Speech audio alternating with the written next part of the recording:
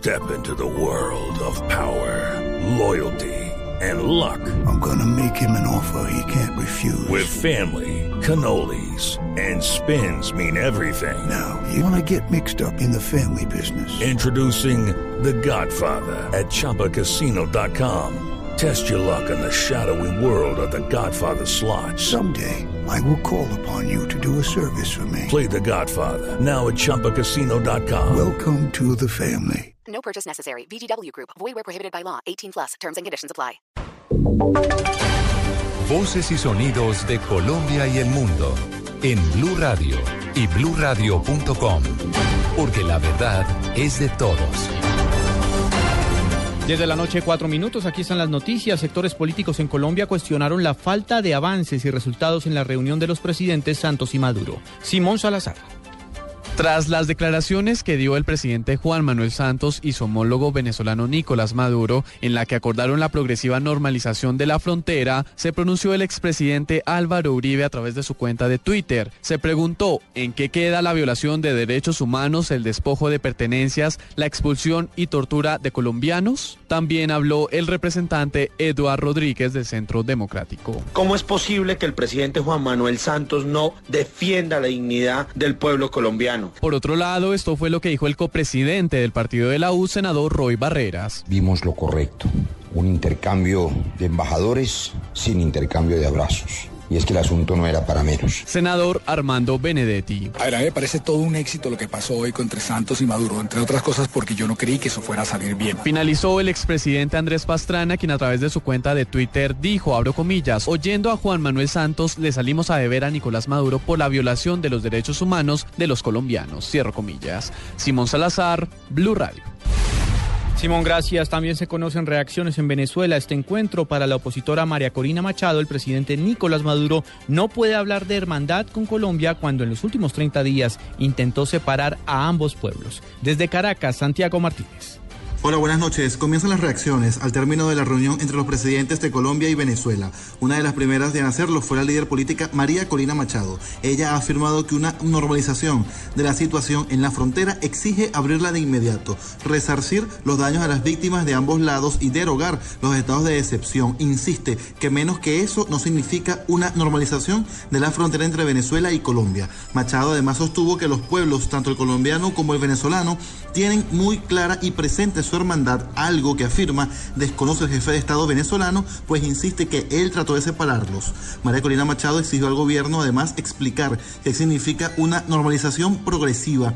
Insiste que en estos 30 días de cierre de frontera han dejado familias separadas, comerciantes en la ruina, estudiantes afectados y cientos de militares movilizados a la línea fronteriza. Es la información en Caracas, Santiago Martínez, Blue Radio.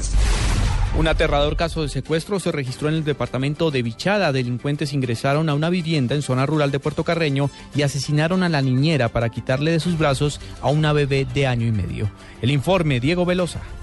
Según testigos, el hecho se presentó poco después que los padres de la pequeña salieran a trabajar como docentes de un colegio del corregimiento de Casuarito, en el municipio de Puerto Carreño. Dejaron a cargo de la niñera a su hija de tan solo 18 meses, pero poco después varios delincuentes ingresaron por la parte trasera del inmueble y tras asesinar a la empleada, se llevaron a la bebé con rumbo desconocido.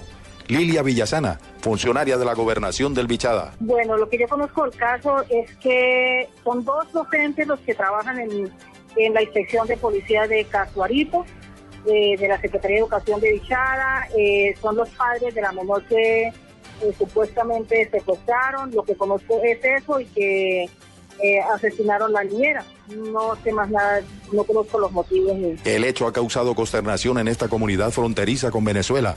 Hasta el momento las autoridades no tienen pistas de los delincuentes ni de la niña y se cree que pudieron cruzar hacia el vecino país. En el Vichada, Diego Velosa, Blue Radio. El abogado Abelardo de las Priellas asumirá la defensa de los productos Zero Extreme, retirados del mercado porque el INVIMA consideró que eran un riesgo para la salud. María Camila Orozco.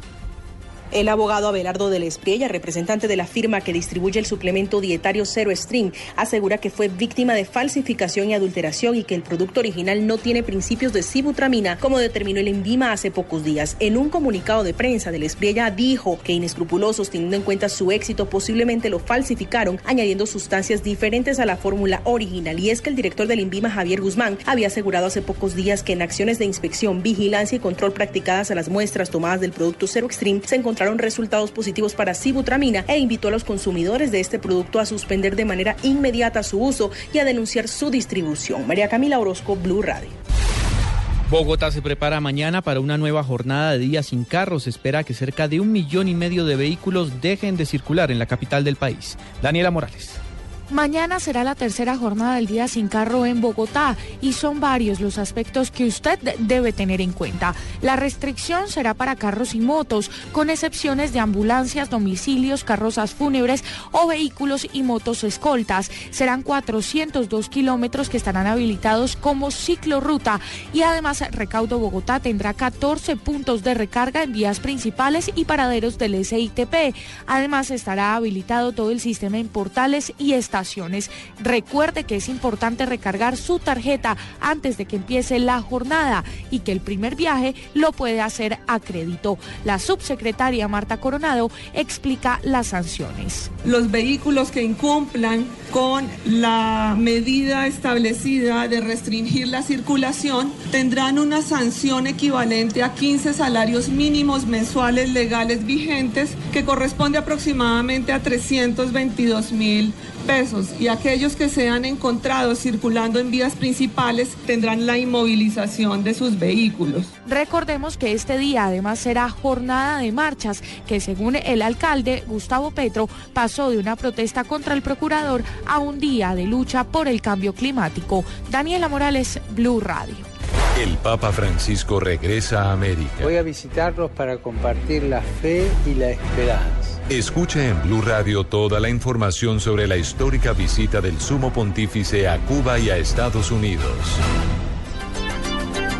El Papa Francisco comienza a decirle adiós a Cuba. Mañana presidirá su último acto y deja consigo un mensaje de oposición al bloqueo al que se ha sometido a la isla por cerca de 50 años. En La Habana está el director del servicio informativo de Blue Radio, Ricardo Espina.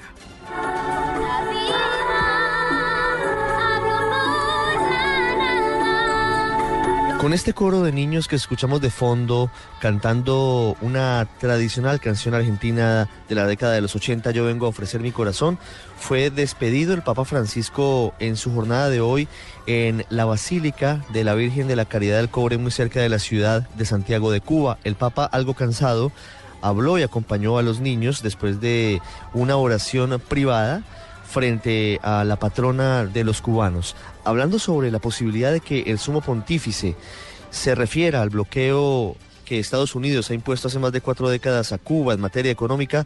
El padre Federico Lombardi dijo que genéricamente puede recordar que los papas históricamente han estado en contra de esta medida adoptada por los gobiernos de los Estados Unidos. Es una longa historia, una longa tradición de la parte de la Iglesia y de los papas de condenar el bloqueo. Esto es algo que los papas precedentes han hecho y que la Iglesia en Cuba ha hecho. En este sentido no es muy nuevo tener una actitud de la Iglesia en contra del bloqueo. A esta hora el Papa Francisco ya descansa en un seminario ubicado en la ciudad de Santiago de Cuba. Mañana muy temprano encabezará la que es la última misa campal en esta ciudad y en territorio cubano. Luego partirá en el Pastor 1 el avión Alitalia hacia la base militar de Andrews en Washington, en donde será recibido con honores en esta segunda parte de su visita pastoral. Desde Cuba, Ricardo Espina, Blue Radio. Blue Radio. En deportes se cumplió el seminario Liderazgo Fútbol La Pasión. Uno de los invitados fue el histórico jugador Enzo Francescoli. Nos informa Pablo Ríos. En este momento me encuentro en el Teatro Mayor Julio Mario Santo Domingo, donde se lleva a cabo el foro Liderazgo Fútbol La Pasión, organizado por el periódico El Espectador, en el que exponen figuras históricas del deporte como Jorge el Patrón Bermúdez, Juan Pablo Ángel y Enzo Francescoli. Justamente el uruguayo campeón de la Copa Libertadores con River Plate de Argentina en 1996 habló sobre los temas que se desarrollan en este evento. El motivo principal es nuestra experiencia deportiva, nuestra experiencia como exjugadores, transitar un poco la carrera y un poco nuestra vivencia desde el lado deportivo y llevado a la vida personal. Junto a los exfutbolistas está Daniela Montoya, una de las figuras de la Selección Colombia de fútbol femenino. Pablo Ríos González, Blue Radio. Ampliación de estas y otras informaciones en blurradio.com. Continúen con Luna Blue.